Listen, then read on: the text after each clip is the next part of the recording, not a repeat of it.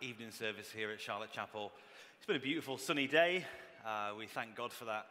Why are we not still stuck at the park?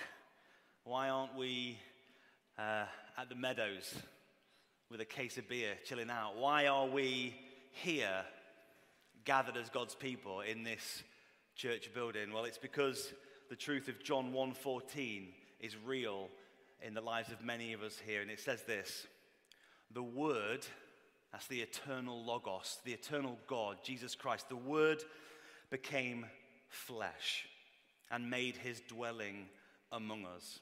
And John says, we have seen his glory, the glory of the one and only Son who came from the Father, full of grace and truth. And for many of us here, we have not physically seen the Lord Jesus Christ, but through eyes of faith, we have seen his glory. And we've been led into the truth of who he is. And it's had three effects on us. Number one, the God of the universe has been revealed to us through Jesus Christ. Number two, we've been brought into a relationship with the God of the universe. And number three, we've been rescued from our sin and into a relationship with the creator of the universe. And that's why we gather this evening. And we're going to sing, You Alone Can Rescue. So please do stand as the musicians lead us.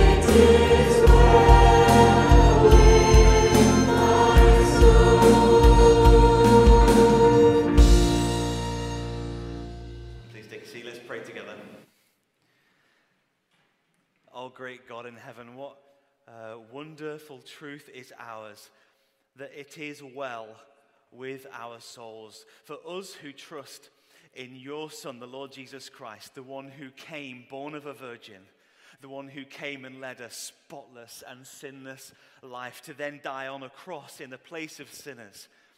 For us who believe in him, in his resurrection, in his ascension, we can say today that it is well with our soul because you have dealt with our sin, as we just sang, not in part, not a small bit of it, and we have to work to deal with the rest, but you have dealt with our sin in its entirety. There is no depth of sin, there is no darkness in our souls that you have not dealt with through the blood of your Son, the Lord Jesus Christ. And for that we give you praise and glory, and we say hallelujah. We love you, we praise you, and we thank you for your kindness, your undeserved mercy to sinners like us. An entire life's worth of service and praise could never repay all that you've done. And yet today we want to live our lives every moment for the glory of the Lord Jesus Christ, and so that your name will be hallowed. Father, we ask that this, our worship service, would bring honor and glory to you, that we, your people, as we sing your praises, would be built up, would be strengthened, as we hear the preaching of your word, that we would be renewed in our inner selves, that, Lord, the weight of glory that you have begun in us would increase. Lord, that our obedience to your word would increase, that the power of sin in our lives would be seen for what it is, defeated by the cross of the Lord Jesus Christ, and we would walk in obedience to you. Lord, would our worship service be pleasing to you? Would our lives be a fragrant offering to you? And Lord, may you receive all the praise and all the glory, for we ask it in Jesus' name. Amen. Let me welcome you again if you've just arrived. My name's Ashley and I serve here as one of the pastors in training. It's a real joy to welcome you. Welcome to those signing in and tuning in on a live stream service. A real special welcome to you if you're visiting us, or perhaps you've come to visit this church for one of the first times. A real warm welcome to you, and there'll be an opportunity to find out a little bit more later about us as a church if you want to get a bit more involved. Just a few quick notices for us. On the evening service on Easter Sunday, we won't be gathering here at Charlotte Chapel. We will be going to the Usher Hall, and one of our the guest speaker, Michael Otts, will be doing an evangelistic talk there. This is just an advance notice that you will need to book onto that. So you will need to register your interest, and information will be coming out in the MailChimp to do so, but this is just an advance warning about that. In the theme of Passion for Life as well, we have an up-and-coming Dalmahoy Golf Club evangelism breakfast. This is a great opportunity for you to invite a friend along to come to the Dalmahoy Golf Club, and Michael Otts will be doing an evangelistic breakfast at 9 a.m. And so you pay a particular amount of money, and your friend gets to eat breakfast for free, and they get to hear about the gospel of the Lord Jesus Christ. And so if you're a member here and a Christian, this is not for you to rock up to on your own. This is an opportunity for you to bring a friend so that they can hear something about the Lord Jesus Christ. That's Saturday the 16th of April, and there'll be more information in our weekly email. And our last notice is going to be brought to us on the video by one of our elders, Graham Penman, so that should be coming up now. Sure. My name's Graham. I'm one of the elders here at the chapel, and I'd like to spend a couple of minutes just letting you know a little bit about a conference that we're hosting with Music Ministry next month called Enjoying God in Song. Now, each week, as we gather together on a Sunday, we are richly blessed by so many who have been given gifts in music, whether that's playing instruments or leading us in singing. And I want to take this opportunity just now to thank them for their hard work and dedication that they put in to doing this week by week. Because there's a lot that goes on in the background. Things like selecting appropriate songs for the service and the themes and the position within the service. Working with the pastoral team and the service leaders to work on items that are going to be into the service. Reviewing theology of new songs that are suggested that come in to make sure that they're theologically correct and appropriate for the church to be singing together. Mentoring younger musicians and other musicians to send them out into church plants to help them lead their sung praise and worship Sunday by Sunday. And ultimately, looking at how do we encourage one another and brothers and sisters in Christ as we meet to lift our voices in praise to God together through song.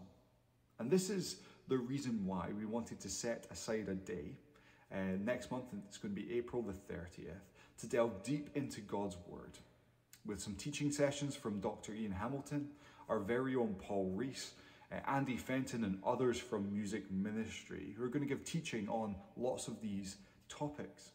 Well, who should come to this conference? Well, I think this conference is for everyone. In the morning, there will be 2 main teaching sessions along with copious amounts of sung worship led by the band. In the afternoon, we'll have interactive seminar sessions on everything from choosing, rehearsing and leading songs to enjoying older songs, the richness of biblical songs and hymns from the past. It'll be a great day of equipping and encouraging musicians, singers, service leaders, pastors, church members, CU leaders from churches across Scotland with the theology of sung worship as we look to ensure that we sing songs that focus on God, are full of biblical truth, point sinners to the gospel, and lift glory and praise to Him. Tickets are available online to book now at music-ministry.org, and look for the Edinburgh Conference, hit the book now button. They're £12, but please don't let that be an issue. Just come and see me and we can sort you out. And we are looking forward to seeing you all there at this conference. It promises to be a great day. So much that goes into the music ministry here at Charlotte Chapel. Please do book yourselves onto that if that's something that you'd be interested in. Right now we're going to be continuing our series in 1 Samuel, and we're going to be reading from the scriptures. One of our pastors, Andy, will be taking us through our next section in 1 Samuel chapter 20. So you'll find it helpful to have your Bibles open as we work our way through this. And one of our members, Bethany Reese, is going to be coming to read to us from that portion of scripture, 1 Samuel chapter 20 from verse 11.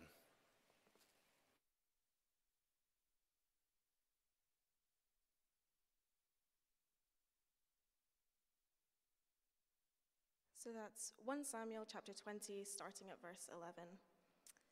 "Come," Jonathan said, "let's go out to the field." So they went there together.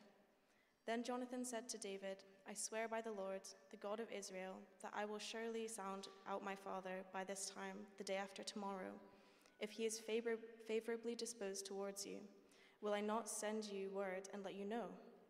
But if my father intends to harm you, may the Lord deal with me, be it ever so severely, if I do not let you know and send you away in peace.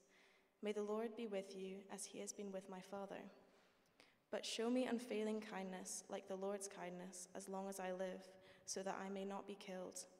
And do not ever cut off your kindness from my family, not even when the Lord has cut off every one of David's enemies from the face of the earth." So Jonathan made a covenant with the house of David, saying, "May the Lord call David's enemies to account." And Jonathan made David reaffirm his oath out of love for him, because he loved him as he loved himself. Then Jonathan said to David, "Tomorrow is the new moon feast. You will be missed because your seat will be empty. The day after tomorrow, towards the evening, go to the place where you hid when this trouble began, and wait by the stone Ezel. I will shoot 3 arrows to the side of it, as though I were shooting at a target. Then I will send a boy and say, 'Go, find the arrows.' If I say to him, 'Look, the arrows are on this side of you, bring them here,' then come, because as surely as the Lord lives, you are safe, there is no danger. But if I say to the boy, 'Look, the arrows are beyond you,' then you must go, because the Lord has sent you away. And about the matter you and I discussed, remember, the Lord is witness between you and me forever." So David hid in the field, and when the new moon feast came, the king sat down to eat. He sat in his customary place by the wall, opposite Jonathan. And Abner sat next to Saul, but David's place was empty. Saul said nothing that day, for he thought, "Something must have happened to David to make him ceremonially unclean. Surely he is unclean." But the next day, the second day of the month, David's place was empty again. Then Saul said to his son Jonathan, "Why hasn't the son of Jesse come to the meal, either yesterday or today?" Jonathan answered, "David earnestly asked me for permission to go to Bethlehem. He said, 'Let me go because our family is observing a sacrifice in the town, and my brother has offered me to be there, and has ordered me to be there. If I have found favor in your eyes, let me go to see my brothers.' That is why he has not come to the king's table." Saul's anger flared up at Jonathan, and he said to him, "You son of a perverse and rebellious woman, don't I know that you have sided with the son of Jesse to your own shame and to the shame of the mother who bore you? As long as the son of Jesse lives on this earth, and neither you nor your kingdom will be established. Now send someone to bring him to me, for he must die." "Why should he be put to death? What has he done?" Jonathan asked his father. But Saul hurled his spear at him to kill him. Then Jonathan knew that his father intended to kill David.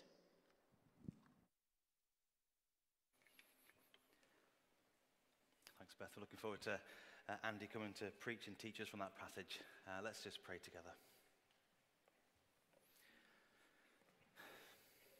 Father in heaven, there are so many reasons for us, your people, to thank you and to praise you and to bring great worship before you. You are holy and you're perfectly good. There is no stain or wrong thing within you.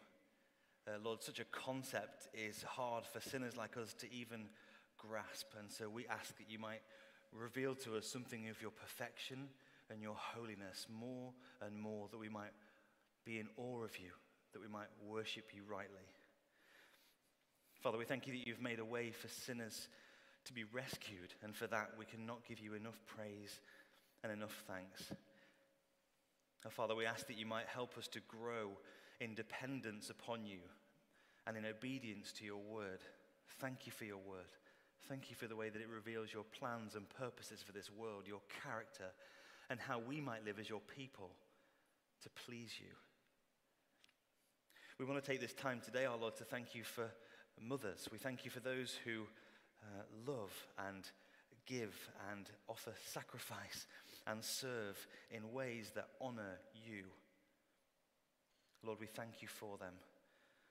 And our God, we pray for those for whom Mother's Day is a particularly tough day, whether due to loss or the brokenness that sin causes in families. Lord, would you draw near to them?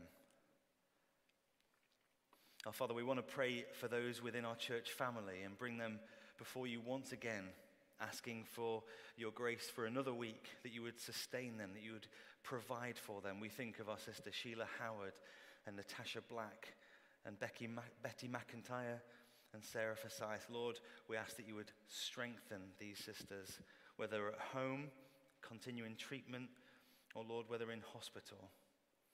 We pray again for sustaining grace for Adrian and Val Todd.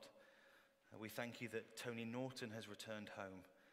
And Lord, we ask again that you would sustain our brother Ian Balfour. Father, we thank you for this church family. We thank you for the way that you have sustained your people. And Lord, we want to bring them before you and ask that you would strengthen your people, that you would be a friend to the lonely, that you would be strength to the weak. Lord, that you would be hope to those that are wavering and doubting. Lord, you're good and you're kind, more than we deserve. And so we thank you for that.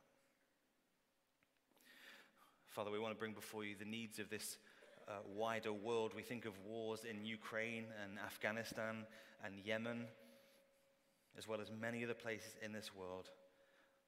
Lord, where there is conflict, we pray for peace. We pray for diplomatic resolutions. We ask that your people that are in these war-torn countries that often suffer persecution and loss would know your sustaining grace and strength, and that even as the fabric of society looks to be disintegrating around them, Lord, that they would look to you as their sure and steady rock. Lord, we even pray for enemies of the gospel, that they would come to know something of the mercy and the grace of you, our God, that they would come to know Jesus Christ as their Savior. That like the Apostle Paul, who once persecuted the church, Lord himself became one of the greatest evangelists. Lord, we pray for those that persecute your church. And Lord, to that end, we think of the cross-cultural workers that have gone out from here at Charlotte Chapel. We want to thank you for Peter and Katie Wilson, and thank you for the encouragements for the leadership team within AIM. And we want to thank you for the new staff that have come on board for the school. And yet, Lord, we want to go on asking again for grace for that ministry there. And Lord, ask for the new teachers that are needed for the faculty for the coming year. We want to pray too for the unreached people groups this week, the South Gaziga people in Cameroon. Lord, we read of the advancement of Islam amongst those northern tribes, and we ask, Lord, that that advance would wane, and actually they would come into contact with you, the true God, and with the only Savior that you've sent, the Lord Jesus Christ. Lord, would there be men and women moved to be missionaries to this people group that haven't heard anything of the Lord Jesus Christ, and Lord, would you have a great harvest amongst them? And so, Lord, as our minds turn to this evening and to our gathering here, we thank you. We thank you for your word. We thank you for each and every one here. And we ask, Lord, that you would bless the preaching of your word, that you would strengthen and sustain your servant Andy, that he would preach with clarity and the power of the Holy Spirit, and that we, your people, would have ears to hear and hearts ready to respond. Lord, would you meet with us, we pray. Would you plant your word deep within us, that it would bear great fruit in our lives. And Lord, would you receive all the glory, we pray, for we ask it in Jesus' name. Amen. And just before Andy comes to preach that passage that was read to us again, we're going to sing Grace So Marvelous. And this song helps us focus on God's grace, the depth of it, and how it should change and transform our thinking, our attitudes, and our desires. Let's stand as the musicians lead us.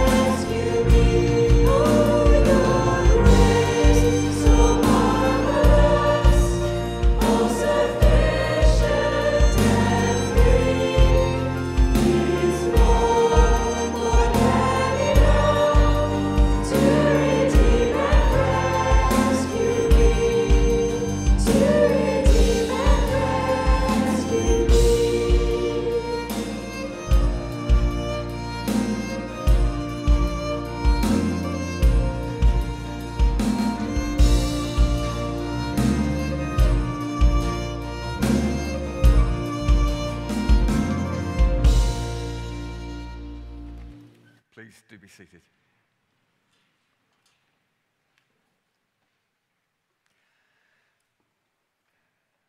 Promises are cheap. 3 times my broadband provider told me they'd provide fibre. 3 times they failed. Amazon rarely delivers at the times they say. Hermes never. And roofers fail to come back with that promised quote. And you know what? We just accept it. That's normal, we say. That's the way the world is. So whenever we place an order or arrange to see someone or fix an appointment, we do so unsure that the promise will ever be kept.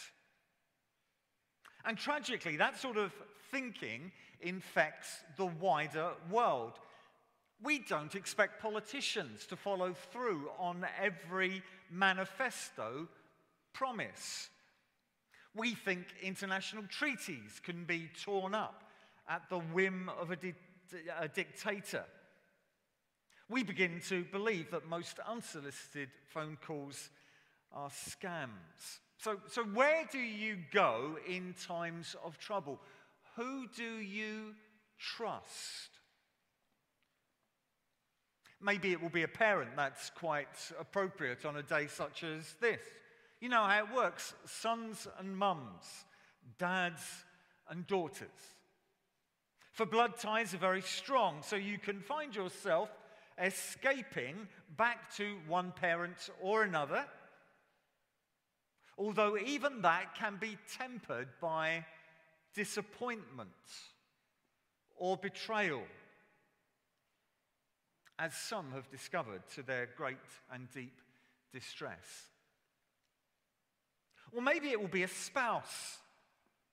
After all, you made promises to each other, promises, till death us do part. But statistics today reveal that 42% of couples will break that promise. And maybe you've known something of that heart-wrenching pain or that crippling guilt. You can't go there.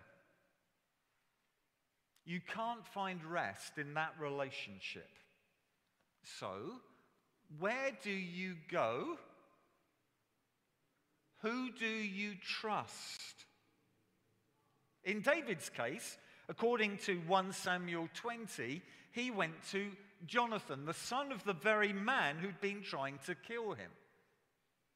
For David had just escaped from a region called Ramah, as we saw last week, where Saul had gone to murder him, but Saul had himself been ambushed by God's Spirit there. And David wanted to know why Saul kept making attempts on his life. He thought he'd served Saul well. He couldn't work out what his crime was, what had incited such a response.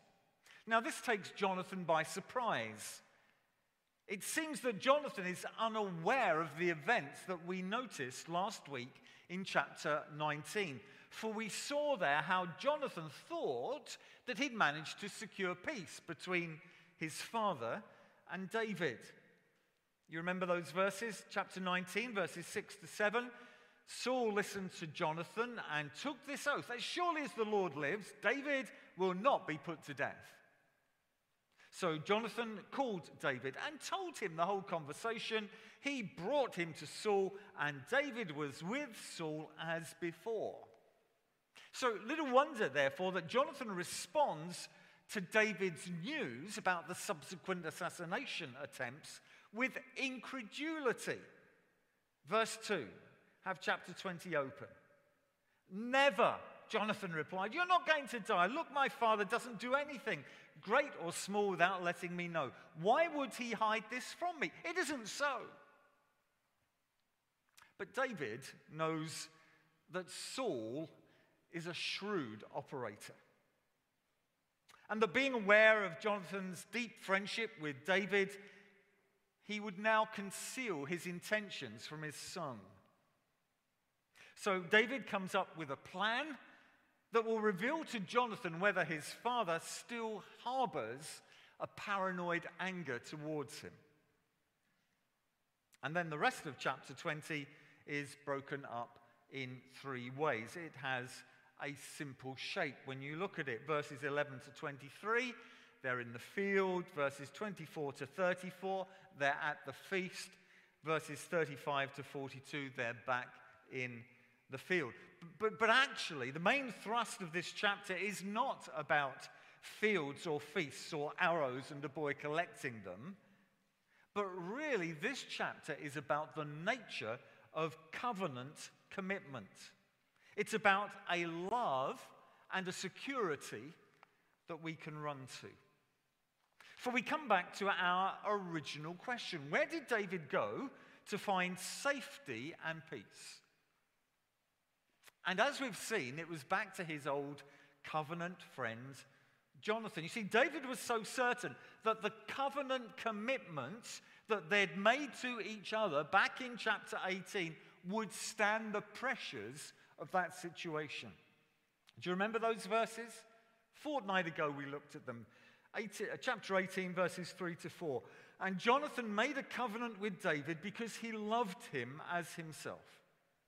Jonathan took off the robe he was wearing and gave it to David, along with his tunic and even his sword, his bow, and his belt. And a fortnight ago, we saw the immense significance of the king's heir, Jonathan, giving to David all the trappings of his office. You see, Jonathan was recognizing that David was God's anointed king. Jonathan was giving up his own claims to kingship, and he was acknowledging David's rightful place. And it's this covenant commitment that David is referring to here in chapter 20, verse 8, as he addresses Jonathan. As for you, show kindness to your servant, for you have brought him into a covenant with you before the Lord. So let's identify three things about this covenant, and we'll see how they have direct relevance to our lives today. First thing I want us to notice is the intense compassion of the covenant. The intense compassion of the covenant. See, the Old Testament uses a special Hebrew word to describe love. It's the word hesed. And it occurs almost 250 times in the Bible. The problem is we don't have an equivalent English word. It doesn't easily translate over. You see, this word has the sense of loyal or faithful love, a committed love, a devoted love. And there in verse 8, David expects Jonathan to act towards him with hesed love because of the covenant that they have entered into.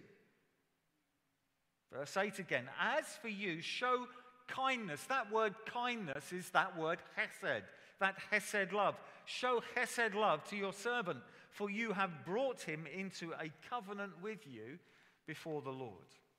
So you see, David, fleeing for his life, finds his rest and safety in the hesed love of his covenant with Jonathan.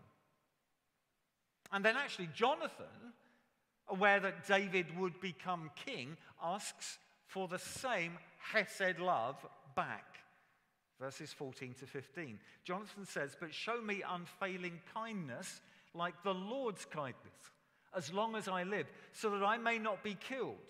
And do not ever cut off your kindness from my family, not even when the Lord has cut off every one of David's enemies from the face of the earth. You see, Jonathan knew that the common practice when a new king ascended the throne, a new king would always get rid of all potential threats. He'd purge his kingdom of anyone else who might have a claim on his throne.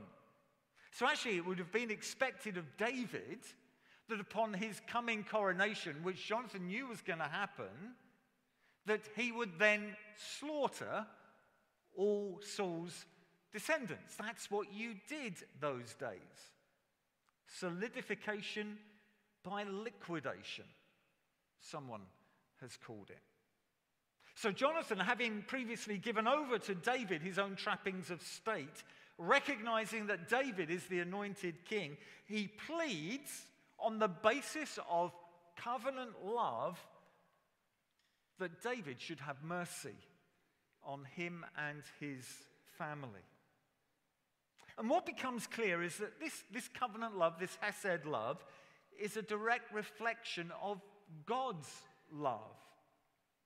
There in verse 14, remember, he says, "But show me unfailing kindness like the Lord's kindness." That's the standard. That's the model. For this love, this kindness, this Hesed devotion is at the very heart of God's character. It is who he is. Let me just briefly take you back to Exodus 34. There, Moses had said to the Lord, "Lord, I really want you to explain to me more who you are." And we read this in verses 5 to 6. "Then the Lord came down in the cloud and stood there with him and proclaimed his name, the Lord, Yahweh. And he passed in front of Moses, proclaiming, the Lord, the Lord."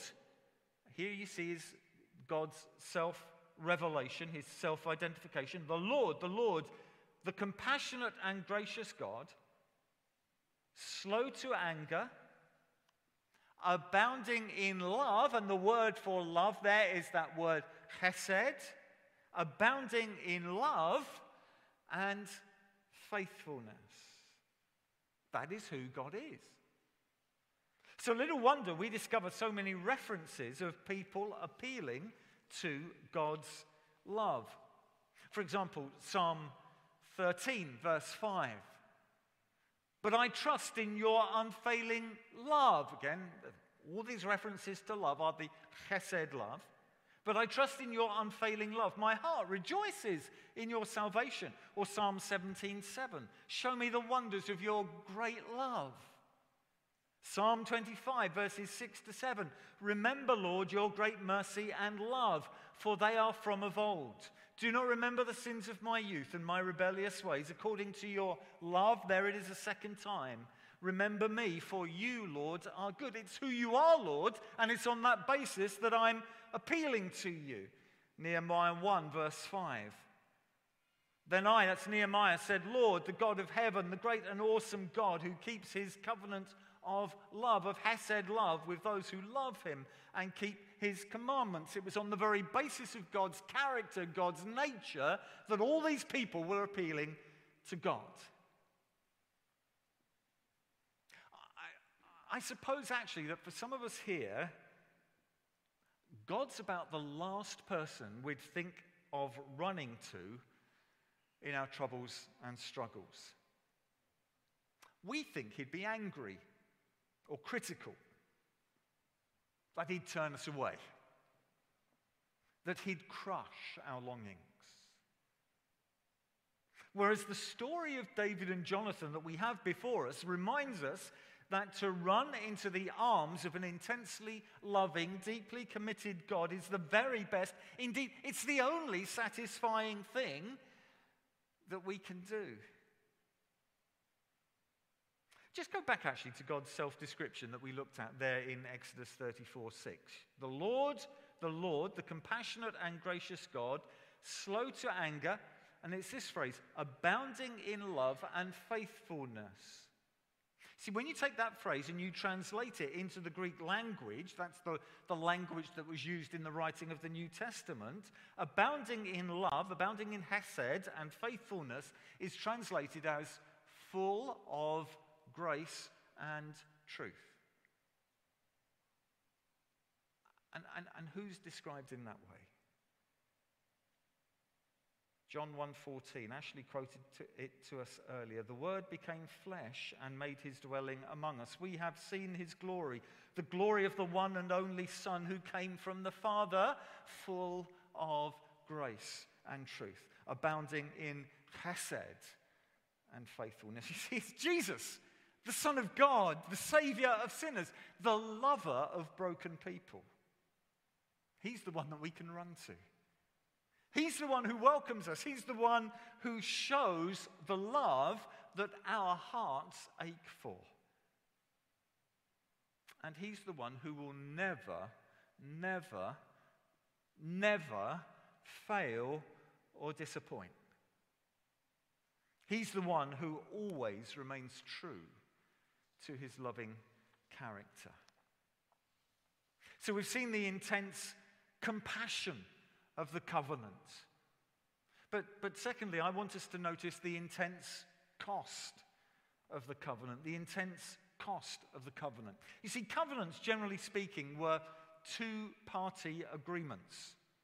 Actually, you'll be used to covenants today. We use them in things like work contracts or service agreements or student loans. You know, if you do certain things, you'll get certain benefits. And actually, that was the same in the ancient world when people would cut a covenant with others to gain certain benefits. And they called it cutting a covenant because the practice was that the different parties who wanted to make an agreement with each other would take some animals, they would kill them, they would cut them in half, they would separate the two halves, and then together they would walk between them. And by that, they were indicating that if they failed to keep their word, they deserved the same fate as the animals. And God made a variety of covenants with his people. Probably the most famous of them was with Abraham, and it's explained back in Genesis 15. Let me read verses 9 to 10 to you.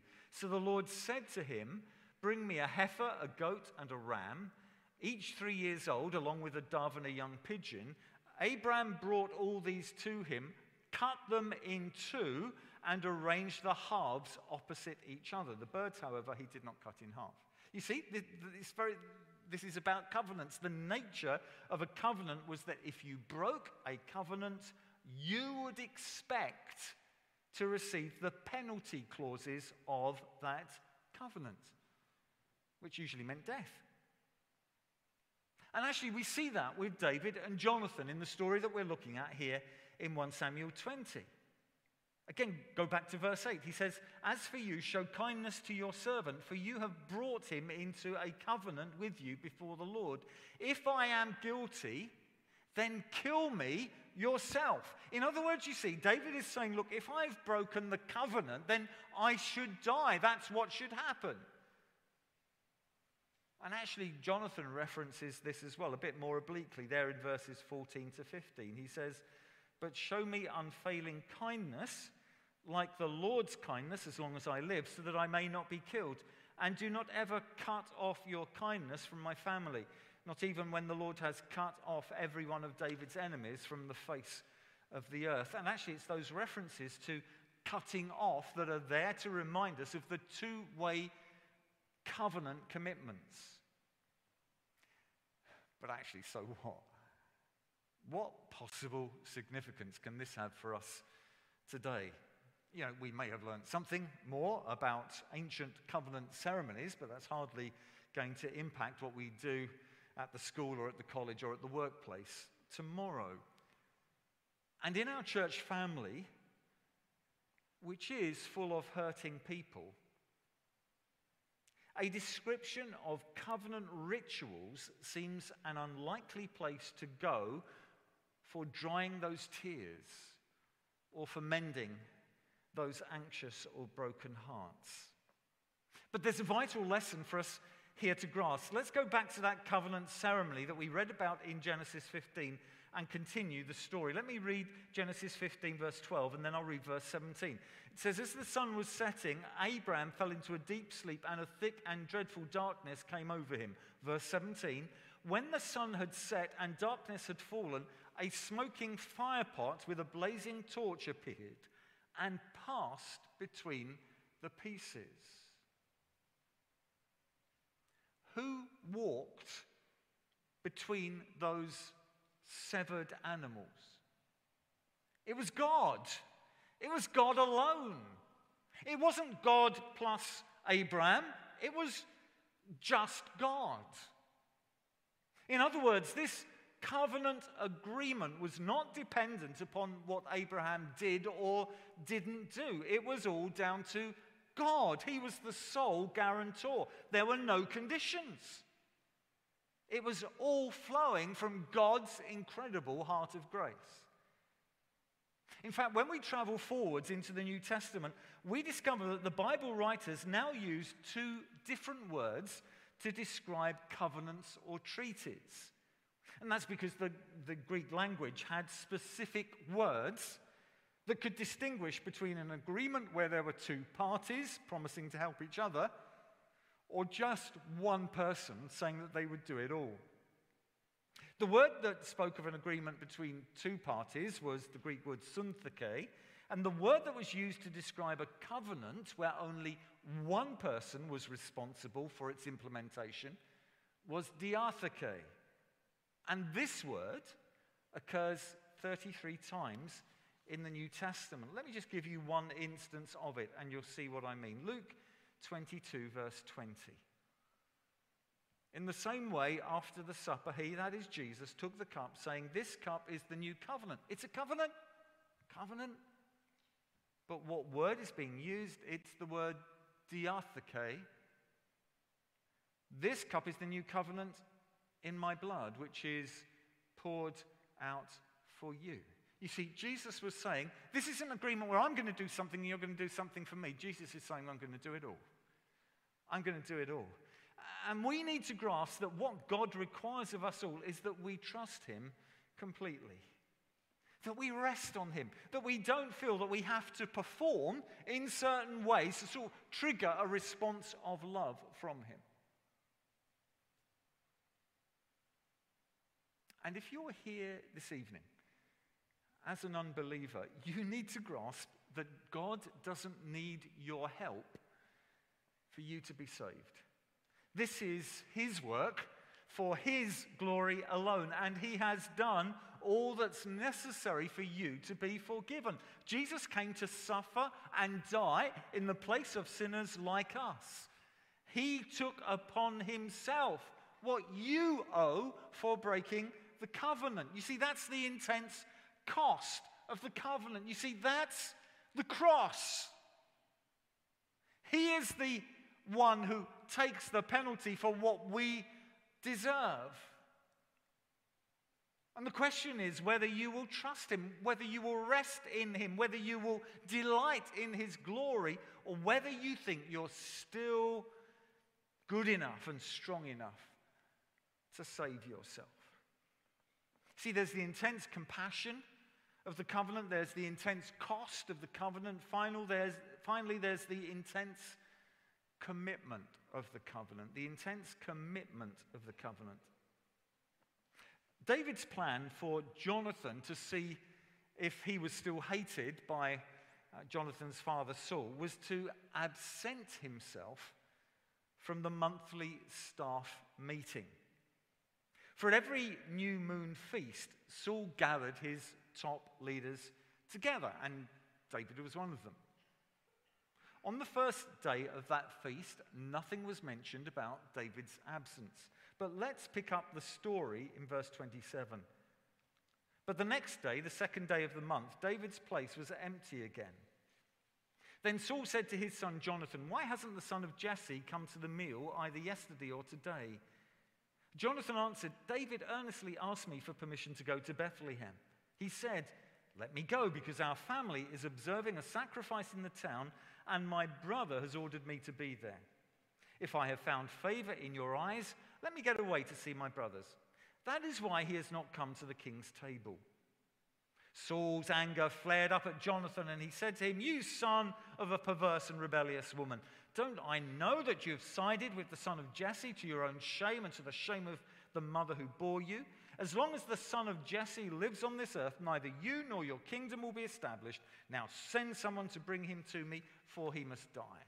"Why should he be put to death? What has he done?" Jonathan asked his father.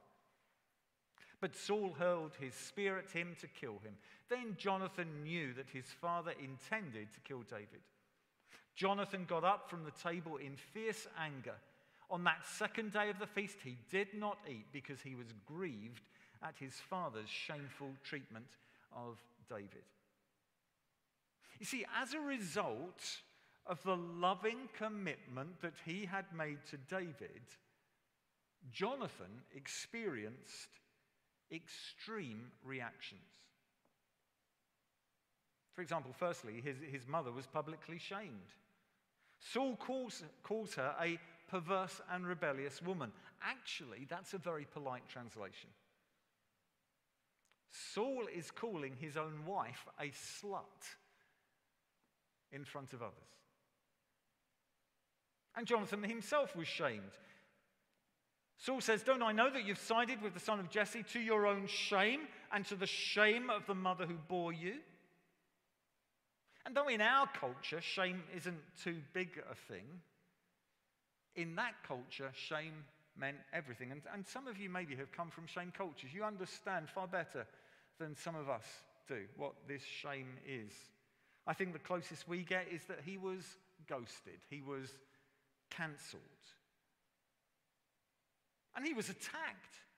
But Saul hurled his spear at him to kill him. This was shocking. This was irrational in the extreme. And his future was rubbished. And this is the core, actually, of all the reasons. This is Saul speaking to Jonathan. He says, "As long as the son of Jesse, that is David, lives on this earth, neither you nor your kingdom will be established." You see, here it is. Here's the big one. If David lives, you won't be king. Your future will be diminished. Your name won't be known. But Jonathan stood by his commitment, by the covenant, by his love. It cost. It was tough. It impacted his family and people that he cared about, but he kept his promise. He didn't give up. And could I say that there are some here this evening in this congregation for whom the cost of following Jesus is high. It is very high. It would actually be a lot easier and far more comfortable to step away from your commitment to Jesus Christ. You're being shunned by your family. Your reputation is in tatters, and they say your future is bleak. What a fool to follow Jesus. What a loser. And yet you hold on to your promise to Christ, and you rest in his promise to you. You go to the covenant-keeping one who will never let you down. As a Christian writer commented, life does not consist in achieving your goals, but in fulfilling your promises. So Jonathan needed to let David know what had taken place at that feast and that his life was still in danger. So he stuck to the plan, agreed with David, and went out to a field for shooting practice. And he took with him a young servant boy whose job was to pick up the arrows he fired, which was really trying to disguise Jonathan's true purpose in case there were any spying eyes. But once the lads had gone, and they were sure the coast was clear, David came out into the open to meet Jonathan. Let me read from verse 41. After the boy had gone, David got up from the south side of the stone and bowed down before Jonathan 3 times with his face to the ground. Then they kissed each other and wept together, but David wept the most. Jonathan said to David, "Go in peace. For we have sworn friendship with each other in the name of the Lord, saying, 'The Lord is witness between you and me, and between your descendants and my descendants forever.' Then David left, and Jonathan went back to the town." Did you notice the most remarkable part of that conversation? Shalom. Go in peace. And David was able to go in peace because there was peace between the two of them. There was a loving covenant that superglued their hearts together. Because in that area they were totally at rest. They didn't know what the future held for them. They didn't know what dangers lay ahead. They didn't know what physical attacks might come their way. But in the midst of it all, there was peace. And my friends, it's the same for the believer. We face pressures, we face trials of different sorts. We don't know what the future will hold, but we have peace. Because someone greater than David or Jonathan has pledged his love to us. You see, in the midst of the trials that you and I are going through at this moment, there is peace. For our hope is in Christ alone. Is in that covenant commitment that he has with us, in that wonderful, glorious chesed love that is lavished and poured out upon us. What is our hope in life and death? We sang it this morning. Christ alone. Christ alone. What is our only confidence? That our souls to him belong. Who holds our days within his hand? What comes apart from his command? And what will keep us to the end? The love of Christ in which we stand. Let's pray.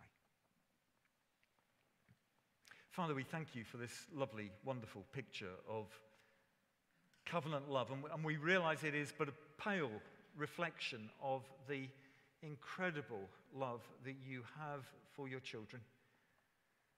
We thank you for the death of the Lord Jesus Christ on Calvary's cross, that he, the very Son of God, should come and take the covenant-breaking penalty for us.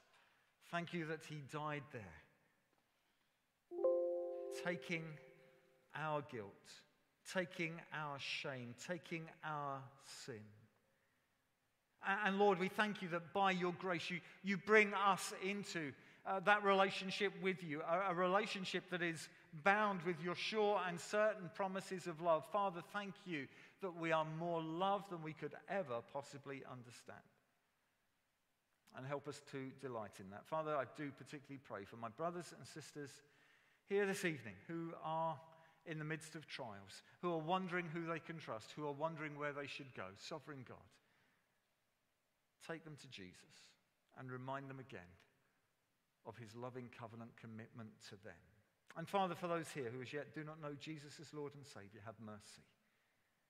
And Lord, may they be able to rest in your work, to trust themselves to you with all their sin and for all their future.